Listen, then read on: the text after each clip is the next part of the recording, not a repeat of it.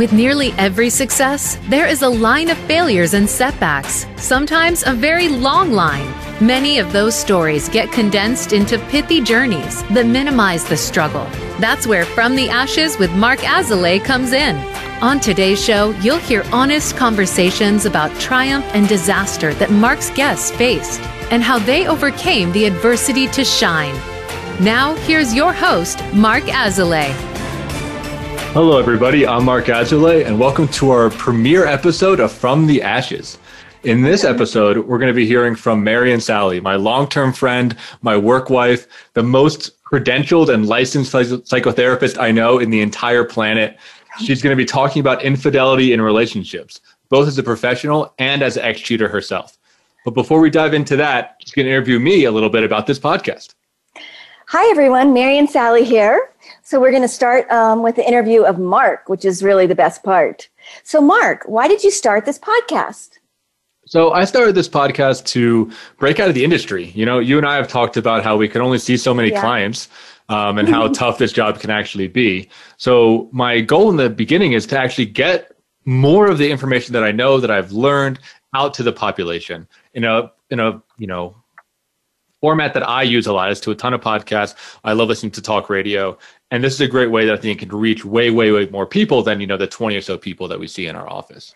Absolutely. It seems like a wonderful format for you, from what I know about you. What does From the Ashes mean?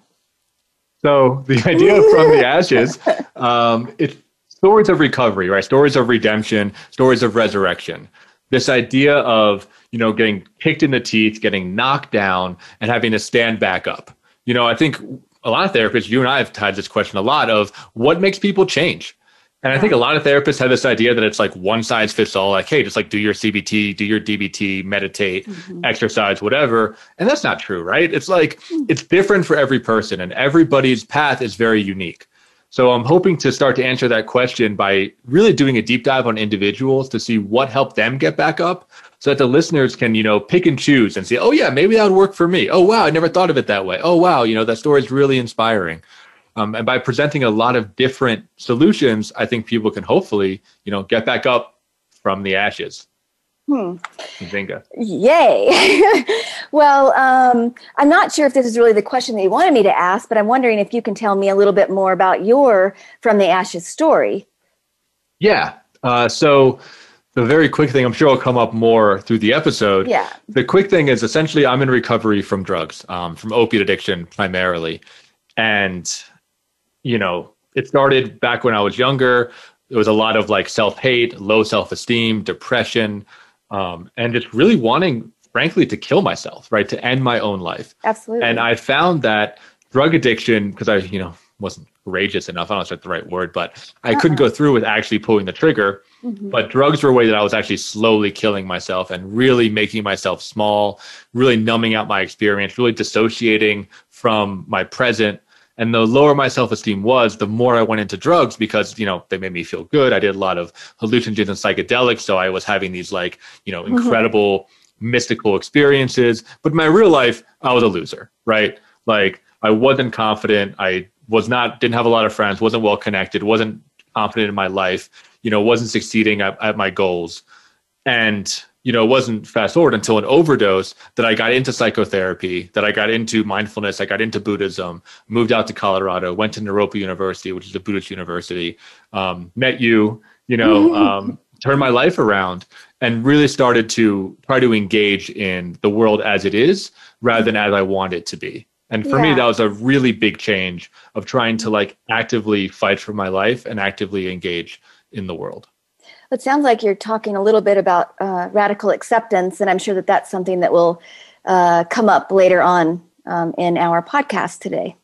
Yeah, I mean, that's such a big part of, seeing myself for where I was at and being like, oh, wow, I really can't do X, Y, and Z. Oh, wow, I really am afraid a lot of the time. I carry a lot of anxiety. Oh, my God, I'm so depressed. Oh, my God, I have bad eating habits. I mean, really trying to accept, boldly and courageously where I was at, and it was not where I wanted to be, to tell you that much.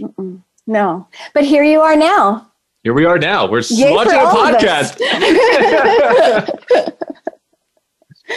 Anything else that you wanted to share before we move on to the guest of the podcast? You? Yeah. No, I mean, I think I would just say for those listeners, I would love to hear from you. You know, if you can, comment on social media, you can always email me. You can look at our show notes, visit my website. I want this to be the beginning of a conversation. So I'd love to hear if anything stands out from the guest. I'd love to hear if you want them back, on a panel. I'd love to hear if you want to be on the podcast as a listener, right? Like, this is a startup operation. So we can really do a lot of creative things, especially here in the beginning. Absolutely. So that being said, Maren, you want to tell a little about your From the Ashes story? Oh, gosh. Anything you would like to know in particular?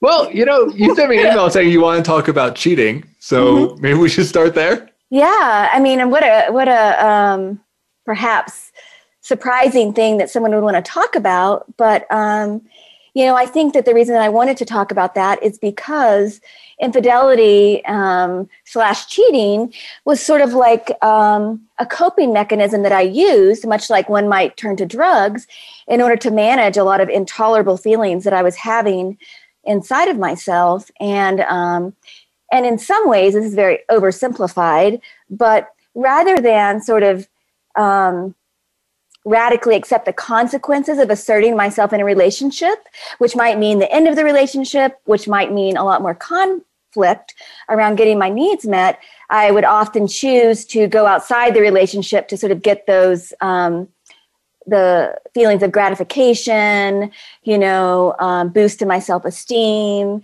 feeling desirable, those kinds of things. So, that's sort of like the simplified version of my personal process. Yeah. Well, can you paint a little more of a picture? Can you tell us a little bit about the relationship that was dissatisfying, what you felt during that, what some of the needs that you had specifically that were unmet? And of course, not to name any names or going into too much identifying detail, but we want to hear about your experience in that. Well, how did it start?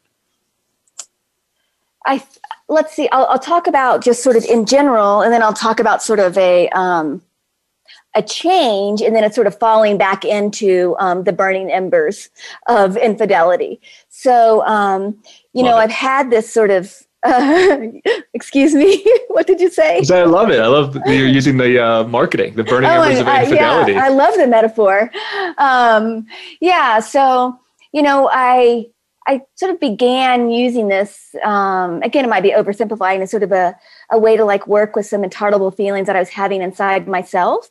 And maybe we can talk a little bit later about, where I feel that those sort of feelings arose within me. But I began to use those to manage relationships, even, in high school and college. I've even done things, not just necessarily cheating on the people that I was dating, but also, on occasion hooking up with like my friends' partners and those kinds of things, And so this sort of all went along. And then at some point, I decided that, and this was after I was divorced, that, I didn't want to do that anymore.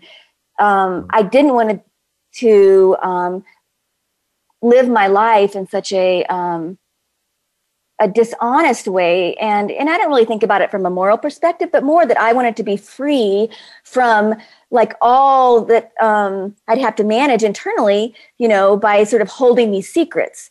And also I had an idea in my mind that, wait, I don't even actually have to feel this way about myself necessarily, but I continue to enter into relationships that sort of, stoke my own sort of fire of, I'm not worthwhile, I'm not enough, those kinds of things. So anyway, after I got divorced, I dated someone for a long time. And I said with this person, I am not going to fucking, excuse me, Radioland, do that anymore. I'm not going to do it for myself, and I'm not going to do it for my partner or my relationship. And instead, who knew, I'm going to like talk about the things that were upsetting me, and heretofore I wasn't really doing that. I would be upset, but I couldn't really talk about what was actually happening for me. And, so, I made that shift. I stood by that. And then, that relationship ended. And then several years later, I got into a long-term relationship that lasted for, 10 to 12 years. And what I found in that relationship, that was, I couldn't let it go, but it was stoking all the time. It just continued to sort of stoke those feelings about myself, that I wasn't enough, I wasn't good enough. And that was also kind of one of those relationships where we were kind of dating and we were kind of not. And so again, for me, that sort of kind of not, kind of our dating component of it just kept me wanting to like sort of get back in there and get my validation from that relationship, and from sort of successfully having this person, commit to me, and somehow externally give me the idea that I was worthwhile. And then I got myself into a whole lot of trouble. And I really, in that particular setting, not only did I harm the person that I'd been on and off with for many, many years, but I also really harmed someone that I had started dating whenever I was in an off period with this other person. And I really cared about the person I started dating, but I was so drawn to the fire, really, of this past relationship, that I began to cheat on the person I started dating while I was in an off period with the ex-partner. But that ex-partner was coming back, sort of into my life. And I was just in a weird place where I couldn't let go of the security of the person I was dating, but I also couldn't let go of the fantasy of this other person that I'd been dating for 10 or 12 years. And I know that that's a long, sort of convoluted story, but yeah, I was really, I think maybe for the first time in my life, I was able to step outside of my experience of suffering and really feel what my behavior had done to two people that I really cared about. And yeah, so that's where we are now. So now I've been single for, about 3 years. Can you tell me a little bit more about what it was like to be between those two worlds when you were having, the ex-partner and the new person? Oh my gosh, yeah. Remember what it felt like? Do you remember what you would think? How'd you manage two relationships simultaneously? Well, I think that's, I'm just speaking from my experience, but I do, it feels like in popular culture, sometimes there's a lot of like, oh, you're a terrible person, you're doing this, you're sort of consciously like trying to put one over on someone. It's very malicious. But my experience was that it didn't feel like that. Perhaps, I have my own capacity to sort of dissociate and compartmentalize.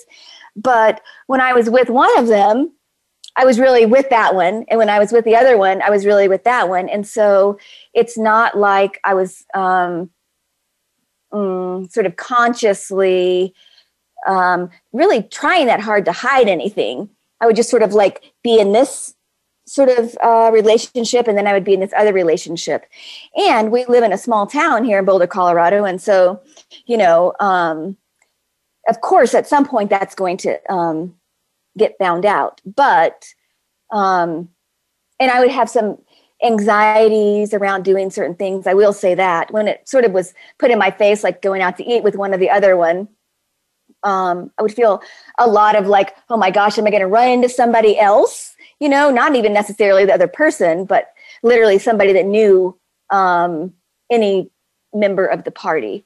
So that's where most of my like fear of being found out came from. Yeah, I think it's really interesting that you're talking about that way, that it wasn't anything malicious. It wasn't, contrived. It wasn't conscious, but it really is bonding with two people. And it sounds like, if I'm hearing you correctly, there was some anxiety, but there's also a lot of confusion. There's a lot of mixed, attraction and desire. It sounds like it was a real knot for you to be in. Yeah, it was a really big knot. And again, I just want to be clear to the people that are listening that, I'm talking about my experience, and this in no way erases, the pain that my behavior caused. I want to say that. So, but we're focusing on, what it was like for me in this particular podcast. Yeah, it was a real bind. And one thing that I sort of come into these relationships with, and all relationships, is a high degree of ambivalence. And I think that that's one of the parts of myself that sort of lends itself to being able to sort of hold almost like two sides of something. So the other thing that would happen for me is that, like, if I felt that one person was sort of pulling away, this is going to sound very odd, but if one person was sort of pulling away, the other person really was like less appealing to me. It's like I needed both to feel like I was secure and solid, and it's like I needed to have like a sort of always needed sort of a port in the storm, and whoever was pulling away, that's the person that I would sort of lean towards. And so there's a lot of my own like psychology and my own upbringing that I think informed that tendency in me. And I guess I also want to say that, and maybe you can help me understand why I want to say this right now, but I wasn't discovered cheating. A proposition was made to me by one of the people, one of my partners, I'll say that. And I wanted to move forward with that proposition. And so I shared that I had been dating this other person for some time.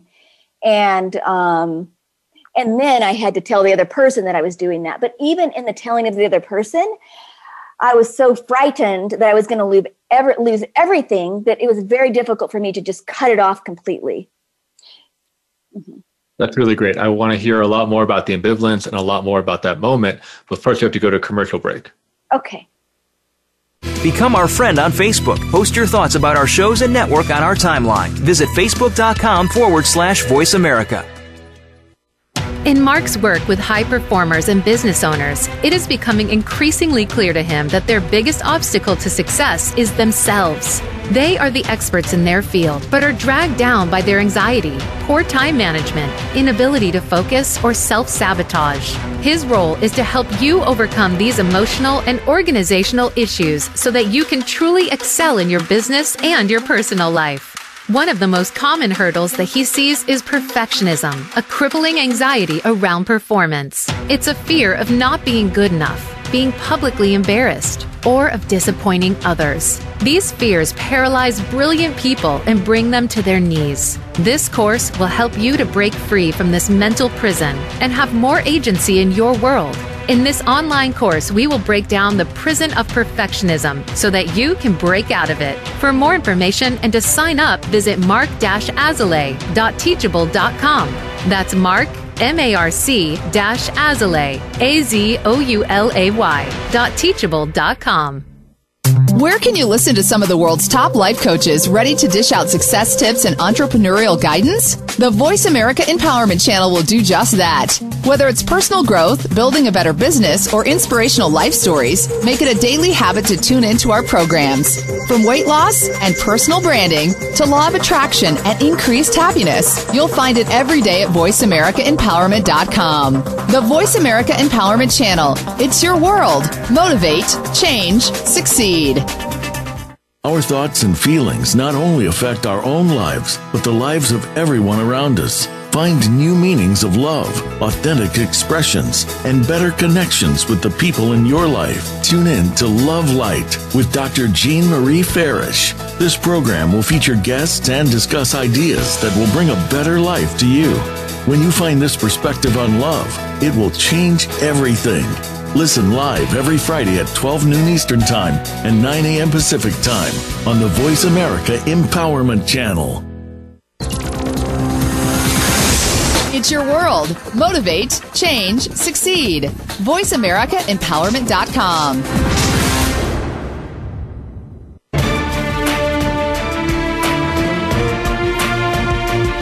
You are listening to From the Ashes with Mark Azalea. To reach the show today, please call 1-888-346-9141. That's 1-888-346-9141. Or send an email to podcast@mark-azalea.com. Now back to From the Ashes. Welcome back, everybody. We're here with Mary and Sally. In the first part, we heard about her story of cheating and how she was juggling ambivalence, juggling desire, juggling attraction. And in this segment, we're going to go a little bit deeper and learn a little bit more about what it was like for her in that situation. So, Marian, can you tell us about ambivalence? I know it's a favorite topic of yours. Well, sure. I can tell you about my ambivalence. Love to hear about it. I think that, and this might feel like a little bit of psycho mumbo jumbo to people, but, my experience is that the ambivalence is and sort of was a way for me to sort of like create a sense of security in my life and to sort of not give up any possibility because I had the experience growing up that I had several fathers, and by several I mean 4, I think. and I want to say I have such a lovely, lovely father now, and he's been my father since I was 14. But it took me a very long time to become attached to him because the prior fathers, basically dipped out of my life in some way, and or were sort of overtly critical of me. As a female and a young woman. So I think that the ambivalence allowed me to sort of like, keep my eye open to some other possibility, but while not quite losing the little bit of a breadcrumb that I had on one side. Mm-hmm. Yeah. Does that make sense? Yeah. It does. Well, what I'm hearing is that if you can stay in that like place of ambivalence, place of maybe, yes, right, then at least it's not a no. Yeah. Right. At least it's not a rejection. There's not a sense of rejection. And there's also not a sense of I made a choice that messed up my own life in a way, if that makes sense. Oh, yeah. There's not a sense of responsibility. Yeah. Yeah. And I think that what I was sort of grasping at whenever I told you about that first choice I made for myself, that I'm not going to cheat. I'm just going to meet whatever consequences there are. I was really working towards a sense of freedom that comes from being responsible for the choices that you make. And that's not to say that, people don't have limited options. That's not what this is about. But in my situation, I could make choices to sort of radically accept the relationship that I was in and radically accept the consequences of leaving that relationship and moving on to something that, maybe was a better fit for me. So what happened in my that longer term relationship that I talked about was I spent a lot of time in the context of the relationship working and chewing on that, like I feel ambivalent and also I want to like be responsible for my life. But this person sort of in my mind offered a sense of security. It was a false sense of security, but because they represented something to me, I kept leaning into that. And so, got myself into a whole mess of trouble. Well, the taking responsibility for your life thing really stands out for me. I remember, that moment in my life, and I remember actually it being incredibly painful and having a lot of grief around it. Yeah. Because, I was a pretty entitled kid, I think. I don't know if I was aware of how entitled I was until I got into the world and I, blew my own life up. Mm-hmm. But I remember really consciously, saying in therapy and crying about how nobody owes me anything. Right. The world doesn't owe me happiness, doesn't owe me safety, doesn't owe me security, doesn't owe me anything. And that anything that I wanted to create, I had to create by myself. Yeah. And there was that relief that you were talking about. And for me, there was also this really deep loneliness, this real loneliness of being like, oh my God, like, it's not like it's just me against the world, but the things that are going to matter are going to have to come from me. Yeah. And even if I want support, like I have to make that support. It's not just going to appear out of nowhere. You have to ask for it. Yeah, I gotta ask for it. I gotta find people. I gotta nurture relationships, right? I have to rely on them when the going gets tough. The buck stops here. Exactly. Yeah, I think to sort of piggyback on that, it's not so much about doing it by myself, because I think that would really negate the support that I've had in my life and other members of my family, and my friends, and also some very good relationships that I've had. But there's a sense of, I can't look for my life to be different or happier or any of those sort of positive adjectives, from one other person. I have to look within myself to do that. And it sounds, again, like some sort of maybe self-help or psycho mumbo jumbo, but it feels so true, and it's so freeing. Painful, hard as hell, but freeing. Yeah. So what was your process of looking into yourself? What helped you to start to have self-love? Well, therapy. Pretty good one. Yeah. Pretty good one. And I like it that you say process, because it wasn't easy, and I don't always feel fully in love with myself, but I find that, I'm an all right person, and I'm more able to tolerate at this point if someone else doesn't feel that way, which that was part of it before. I couldn't really tolerate any rejection or abandonment, if you will. So a lot of therapy. Group therapy was one of the most important things for me as far as the therapeutic aspect goes, because I got to really see how other people perceived me, how I perceived other people, and sort of experiment with that in real time, but in relative safety, And I think I was also really driven to find a different way to be in the world within myself, because I have 2 grown daughters, and I didn't want them to have to sort of carry that forward into their lives. That sense of, I need to find my validation from something outside of myself. I'm wondering, do you have a story from a group that you were in that you got to really play with this perspective thing that you're talking about? Well, I unfortunately probably can't give you a particular solid event, but what I can say is that when I started doing group work, primarily at the Center for Group Studies in New York, I was just a mess, but I loved it because they let me be all pissed off, I know, I was there for that. You were there. People were mad at me. I was mad at them. I had to tolerate all of my social anxiety coming up and still trying to speak. And then finding over time that, not everybody pieced out, I could have some of that, and having some of that tolerance then allowed me to be able to tolerate some of the intolerable feelings within myself. And I think there was sort of that exposure component. I just kept showing up. I definitely am a shower upper, Speaking of fire, I'll throw myself into the fire. Sometimes I get burned down, but it's important, I think, to continue to take those steps, take those risks, and you sort of do come out the other side a phoenix. Yeah, I remember when we were in some CGS groups, towards the beginning of our time together, we would just sit, next to each other or, across so we could make eye contact.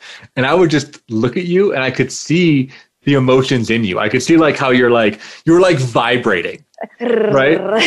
Yeah, 100%, right? And then usually by the end, there's 2 minutes left, you're all right, and it just flamethrower, scorch, burn somebody down with all your judgments of them, all your thoughts, right? Yes. The anxieties you were feeling, it was just a tidal wave of emotion that would come at somebody. Yeah. And I think that part of that was, I had sort of felt like I was on the receiving end of a lot of that in life. And I don't really think I sort of have a poor me mentality, which I don't think there's anything wrong with having that, but that just wasn't the place that I went. I was more just fuck everybody, And so because I had sort of felt like I'd gotten that, and I needed a little bit of time to just puke all that out there, and be like a dragon and shoot flames out of my mouth. But really what it was covering up for me was a deep, deep sense of, not being lovable. How could I love someone else if I couldn't even feel lovable myself? And the thing that the group really did for me, that whole group process, which was over the course of 3 years, was I could really actually get in touch with some feelings of allowing myself to just express a warmth towards another person, but in a very vulnerable, unprotected way. I don't want to come off as, I would say that most of my friends think I'm pretty friendly. People think I'm friendly in the world, or else they think I'm kind of aloof. So I sort of sometimes give off those two different things. But, and people think I'm really sweet. But what they don't get is whenever I'm like in an intimate relationship, you know, that I get so scared. And I think maybe that's nice for listeners to hear, is just, it's the fear and really terror of being left alone without anything or anyone that was driving these sort of weird behaviors or these unhelpful behaviors. Yeah. Can you say more about that terror? I think that's a really important piece. Well, I don't want to get too like clinical here, but, you know, how I understand it from a historical perspective, my own developmental perspective, is that it's really hard when the person that's supposed to take care of you, you don't even have words as a kid around someone's supposed to take care of me. It's just, you just embody that, because that's how we survive in the world, is through, as humans and as mammals in particular, you know, by having like this nurturing caregiver that holds us in mind and has our best interest in mind. That's how we survive. And if we have that, then we can relax and do our exploration. We don't need ambivalence. We can just explore. But, you know, my experience was that folks sort of kept abandoning me and leaving me, and then sort of outright saying that I wasn't good enough at other times. And so I was both inside of myself trying to manage the fear of being left completely, because then I would die. You know, I don't think that's an overstatement. There's some fear of annihilation there. That's terrorizing for like a kid, and it just stays with you as you move into adulthood. And so I was sort of working with that while simultaneously trying to find the thing that would give me a sense of safety and security. So I think that's where the terror and ambivalence sort of intersect. Yeah. I mean, I think it's really just touching of how you're talking about how much fear you were in. Mm-hmm. And I think it's such a common experience. You know, I mean, I've been there. I know many of my clients have been there. Yeah, absolutely. And sometimes the fear, or like you said, the terror, the annihilation anxiety, it's so pervasive that we don't even know it's there, which is wild, right? To be like, you think terror, you would know about it. Right. But if you've been swimming in that ocean your whole life, you can't even detect that that's happening. That's your soup that you've been swimming in, for sure, or drinking or whatever, you know? Yeah. And sometimes both when I'm working with myself, with my own therapist, or in groups, or as a professional with my clients, you know, when people say that they're afraid, it's so difficult for them to like even meet the terror, that it feels flat and as if it's not really fear. Right. Well, how do people describe it? They'll say simply, you know, I'm afraid, but then there's no affect that's matching that. And for me, that says not that you're not really very, very scared or terrified in some sense, but that feeling is so overwhelming that you can really only touch it slightly intellectually. I actually remember the first time that my therapist, Mark Vick, said to me, well, you were terrified as a child. And I was just sort of like, well, that's fucking stupid. Terrified, that's too big of a word for that. But over time, I was really able to sort of feel that fear within myself. And I will say that part of the work at CGS helped that. Absolutely. But I had to get through a lot of anger, which was the way that I like coped with a lot of those fearful feelings. Right. Yeah. I mean, it's similar to my process. Like there's anger on top of that. I think underneath that was numbness. So, you know, as a kid, I was really overweight and I would spend a lot of time playing video games and dissociating. Mm-hmm. And, you know, it's common, and maybe listeners can relate to this. But what I was doing is I was trying to insulate myself, which is one of those little psychobabble words. But I was, you know, literally creating padding, whether that be physical padding or, you know, intellectual padding or emotional padding. So I wasn't feeling anything. I could escape to a fantasy world. I could, throw myself into World of Warcraft. I could read a, 2,000-page fantasy novel and not be present, not be able to feel that terror. Absolutely. When you say that padding, I think of the word insulation. So we find ways to insulate ourselves against all of these intolerable feelings. And over time, the ways that we insulate ourselves may not serve us anymore. Hence, in my case, especially. So we have to find other ways to work with the feelings that can be overwhelming. But in order to do that, we need to find other coping mechanisms that don't destroy our life at the same time. So it's not about just completely ripping the Band-Aid off and never, and suddenly you don't have those feelings of fear. But what you do over time is work with those feelings in a slightly different way, And,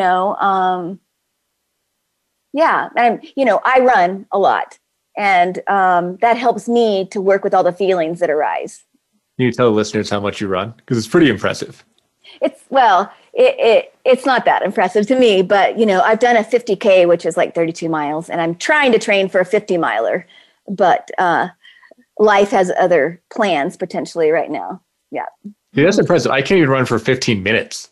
Yeah. Well, so you're pretty good. You're pretty good on that. Yeah. Yeah. I think we all find ways to be with ourselves that aren't self-destructive ultimately. Yeah, well, we have to go to another commercial break, but I would love to hear in our next segment some words of wisdom you would have for some of our listeners, some advice, clinical or not, from speaking from experience. Yeah. And this idea of what helped to pull you out, a little bit about what you're doing now. We're moving more towards the recovery side, more into the future. Yep. We're making it easier to listen to the Voice America Talk Radio Network live wherever you go on iPhone, BlackBerry, or Android. Download it from the Apple iTunes App Store, BlackBerry App World, or Android Market. In Mark's work with high performers and business owners, it is becoming increasingly clear to him that their biggest obstacle to success is themselves. They are the experts in their field, but are dragged down by their anxiety, poor time management, inability to focus, or self-sabotage. His role is to help you overcome these emotional and organizational issues so that you can truly excel in your business and your personal life. One of the most common hurdles that he sees is perfectionism, a crippling anxiety around performance. It's a fear of not being good enough, being publicly embarrassed, or of disappointing others. These fears paralyze brilliant people and bring them to their knees. This course will help you to break free from this mental prison and have more agency in your world. In this online course, we will break down the prison of perfectionism so that you can break out of it. For more information and to sign up, visit mark-azalea.teachable.com. That's Mark, MARC-Azalea, AZOULAY.teachable.com. For teens, by teens, and about teens. Tune into the uncensored and unedited discussions with young adults on Express Yourself. Every Sunday at 3 p.m. Pacific Time and 6 p.m. Eastern Time on the Voice America Empowerment Channel. Smart, tenacious teen hosts and reporters from around the country speak up and speak out. Express Yourself. Visit the website for the show to find out more at expressyourselfteenradio.com. And check out the show on the Voice America Empowerment Channel every Sunday. Are you ready to move to your next level? Listen for Empowering Women, Transforming Lives with host Rebecca Hall-Greider. Each show will focus on a central topic with discussion, guests, and your questions being featured. Our show is perfect for women who feel a call in their heart to step out in a bigger, more powerful way in their life and just need some encouragement, inspiration, and practical steps to support them on their journey. Empowering Women, Transforming Lives can be heard live every Thursday at 10 a.m. Pacific Time, 1 p.m. Eastern Time on the Voice America Empowerment Channel, with a replay of the show Sunday at 1 p.m. Pacific Time and 4 p.m. Eastern on the Voice America Variety Channel. Get the news on our shows and other happenings by following us on Twitter. Find us at VoiceAmericaTRN or twitter.com/VoiceAmericaTRN.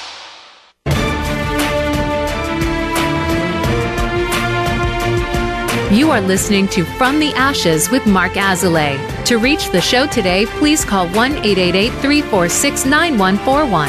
That's 1-888-346-9141. Or send an email to podcast@mark-azoulay.com. Now back to From the Ashes. Welcome back, everybody. I'm Mark Azoulay, and this is From the Ashes. We are coming into our final segment here with Marion Sally. She's been talking about her childhood. She's been talking about cheating. She's been talking about ambivalence. She's been talking about not wanting to lose it all and take responsibility for her life. Yep. It's been a powerful segment so far. In this last segment, we're going to be speaking directly to you, the listener, and you're going to hear from Marion as a professional about what she's done to help herself, how she is moving forward, and what you might be able to do if you find yourself in a similar situation. Yeah. As I consider what I do to help myself, it's just a funny question because maybe I'm such an analyst, at heart, but I'm like, we're all in the process. So I can't necessarily name one thing, and I can't really name why I am the way I am or have the particular tools that I have. I'll just say that because everybody has different ways of like meeting their life and moving forward. But I would say that one thing that I have done, and this podcast is an example, is I really have sort of pushed myself and challenged myself to be in situations where it's likely that I'm going to have a lot of what one might consider negative feedback and potentially a lot of positive feedback, and sort of be in a space where I'm having to hold both of those. Because for me, what that does, it allows me to say, oh, okay, like some people think I'm okay, some people don't, and that's just fine. And everyone is a mixed bag, and everyone is a mixed bag to one another. Some people I kind of like, and some people, I kind of don't like, or maybe I want to spend more time with than others, and that's all right. And so once I can sort of, in some ways, survive those challenges, it just eases my feelings towards myself. And it also eases the feelings that I have about myself when I have feelings towards other people. Because one thing that I would also get in the trap of is being like super nice, So, and I didn't always feel nice, but I was so afraid to hurt someone else's feelings or say something that someone else didn't want to hear because I couldn't tolerate any of that coming towards me. So, my recovery, if you will, has been a process of just radically accepting that, some people are into me and some people aren't. And then there's sort of the mix of that even someone that you love, and someone that loves you can also be disappointed in you, mad at you, and you can be mad at them and disappointed in them and all the other myriad experiences that one has in relationships. So. That's a really good advice, right? As a also struggler of nice guy syndrome, I had the same thing of trying to people please. And for me, it really, just like you said, came from deep insecurity, I think ours is a little bit different. Yours, it seems like you wanted to be connected with people. For me, it was actually a way to push people away. Like the nice guy thing was a veneer for me of not wanting to get close. Right. Like not wanting to be intimate with people, being afraid of intimacy. I think ultimately because I didn't want to lose somebody or didn't want to appear weak or appear needy. But there's this idea of not being beholden to other people's opinions. Yeah. And I was sort of on the other end of that, where I would be totally beholden to other people's opinions and lose myself completely in that. We talk a lot about we meaning just people and people in the profession and parents and developmental folks about dependence and independence.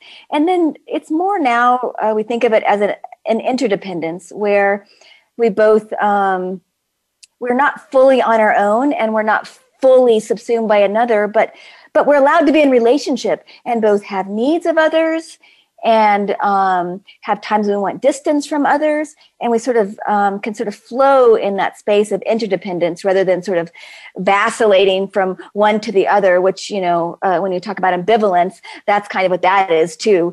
But, the thing is, you're always just pinging back and forth, and you can never really settle. Well, I think a main part in that, you talked about therapy and specifically group therapy. A big part that I try to work on, with my clients and in my life, which is a process, to say the least, is communication. Yeah, absolutely. What I'm hearing, right? To go from ambivalence, which is vacillating, to interdependence, which is also vacillating, but at least you're talking about the vacillation. Like, that's a really key point, right? To actually you're accepting it. Yes. Yeah, and you're letting the other person know that you're vacillating. Because if you don't give them that feedback, then they're going to get in their own head about it, right? They might think they did something wrong. They might, chase after you. They might, disconnect from you. They might get angry. I mean, there's a, myriad of ways that they could react. But with enough communication, people can start to, ride those waves way more effectively. Yeah, that makes me think about one thing I talk to my clients about sometimes is, especially when they get into the place, because I think this is usually how it happens, at least in my case, or people with more my sort of characterology, if that's a word, is that, you show, you show up, really nice, you're so accommodating and all of that. And what you expect is that then the other person's going to be really nice and accommodating to you and give you all these things. But that doesn't really happen necessarily. That never happens. That almost never happens. Never happens. But also, then you're also never allowed to get mad. Because when you get mad, the other person's surprised. Well, of course they're surprised because you've been like showing up as another person for the past however long, and then sometimes they can't even take it seriously because they've been working with this sort of performative part of you. And if you want for someone to love you for who you are, you got to show up as yourself in some way. And again, it's not that simple. You don't need to be, if you feel attacking towards your partner all the time, you don't need to attack them all the time. But it's also okay to be like, whoa, I'm feeling that impulse to be attacking. So I'm going to take a little bit of space and maybe we can circle back around. Communication. I don't know how people sort of survive without it. But, I mean, I think they do, and it's awful. It's awful. I've known a lot of couples that don't communicate. That seems really painful, right? To be in that place. And I think the other side of that, there's such potentially a fear of communicating. Again, it all gets kind of messy. You really have to be willing to at least think about the possibility of accepting a consequence that you might not want with that particular partner or relationship in order to sort of show up as yourself. But therein lies the freedom, and the fear around showing up as yourself and still being rejected or abandoned. That oftentimes keeps us in a place of less than ourselves. And we can't let our freak flag fly because we're so fearful. Yeah. Absolutely. Yeah. I mean, back to the radical acceptance thing. Mm-hmm. And I think, one of the hard truths that I had to learn that I'm associating to as you're talking is that, the performative part of me, even though more often that I do actually kind of like that guy, right? I like when I am nice, when I'm helping people, when I'm supporting people, when I'm being there, that part of me is actually fundamentally dishonest. And that was a hard truth to accept, right? That even though I like that part, it's very performative and I'm cutting off other parts of myself to keep that show going. Well, and it sounds like, I know that, at least I think we have this in common. Sometimes when we do those kinds of things and other people don't show up for us in the way that we expect, then we're all like resentful and mad at them. And then, real mad. We've had some of those phone calls. Yeah. And rather than, sort of thinking about our expectations and how realistic they are, or, in some ways being with the other person as the person that they are and getting your need for a particular other kind of like whether it's a feeling or just simply someone to do something for you, getting that somewhere else instead of sort of almost burdening one person with meeting all of your needs and all those permutations. So I'm curious if you could talk to somebody that is in the situation that you talked about in the beginning, right? They're in 2 relationships, maybe more, right? They're attracted to both people. You know, they're kind of confused. There's some fear, there's some terror there, and yet they feel trapped, right? What would you say to that person? What would you say to them directly if they're listening to this podcast right now? If they're listening to this podcast and we were just going to cut to the chase, you know, I would say, as long as you're not in danger, again, there's a lot of privilege in being able to like say, I'm not doing this anymore, even for yourself. I would say the best thing that you can do for yourself is be honest with all the players in the relationship, because you're first and foremost being honest with yourself. And ultimately, that's going to be the thing that's going to free you from this sort of trap that you've gotten yourself into. It's not going to be easy. People are going to have a lot of feelings towards you, and you're going to have to tolerate those, you know, but that's also part of it, and you can tolerate them. I think that's an important part, right? Of saying like, you can do this. It's going to suck. It's going to be hard, but we believe in you. Yeah, absolutely. And maybe by having someone else believe in you in a particular way, and I think that's what's special sort of about the therapeutic relationship, you know, you can begin to sort of cultivate that belief in yourself, which maybe you hadn't been able to do before. And, you know, you can sort of carry around that person's voice that says, you've got this, you can do this, you're going to get through this, and you're going to come out the other side. And you're actually going to be more the person that you would like to be, rather than trying to sort of show up in a way that you think other people want you to be. You don't need to be a chameleon potentially anymore. Yeah. Yeah, that's very beautifully said. And I really hope if anyone's listening, that gets through to you, that resonates with you. You know, Marion knows how you feel and where you've been. Yeah, absolutely. So Marion, I've loved having you on the podcast. Yay! Unfortunately, we do have to wrap up here, but you know, of course, I'd love to have you on for a panel or for another episode. We can talk for hours. You know, there's so much I think to cover around a lot of this kind of stuff. Right. We just really tip of the iceberg. Yeah. As we're wrapping up here, can you let people know where to find you, your website, anything you'd like to share, anything you'd like to spotlight? Well, you can find me at marionsally.com. And I'm happy to answer any questions that arise from this segment and be of help in any way that I can. I also want to let you know that since group was so helpful to me, I'm also happy to be the president of Four Corners Group Psychotherapy Society. And we have a lot of opportunities to sort of practice being yourself in a variety of ways within group contexts. So. And that is, again, fcgps.org. And that's fantastic. And as a past president of that organization, I could say it's pretty good. Check it out. Yeah. Check it out. So thank you, everybody, for listening. Please follow along at the Voice America website. Check out my website at mark-azulay.com. Follow me on social media, on Twitter. We're going to try the hashtag thing, so hit me with a hashtag from the ashes if you want to continue the conversation. And I want to hear from you. I want to hear your impact. I want to hear, you know, what you thought, if it worked for you, if it didn't work, you know, what you like about it. And if you want to be on the podcast, let me know too, right? We're going to do, it's be an ongoing conversation around these types of stories. So thank you for joining us for our premiere episode. Thanks, everyone.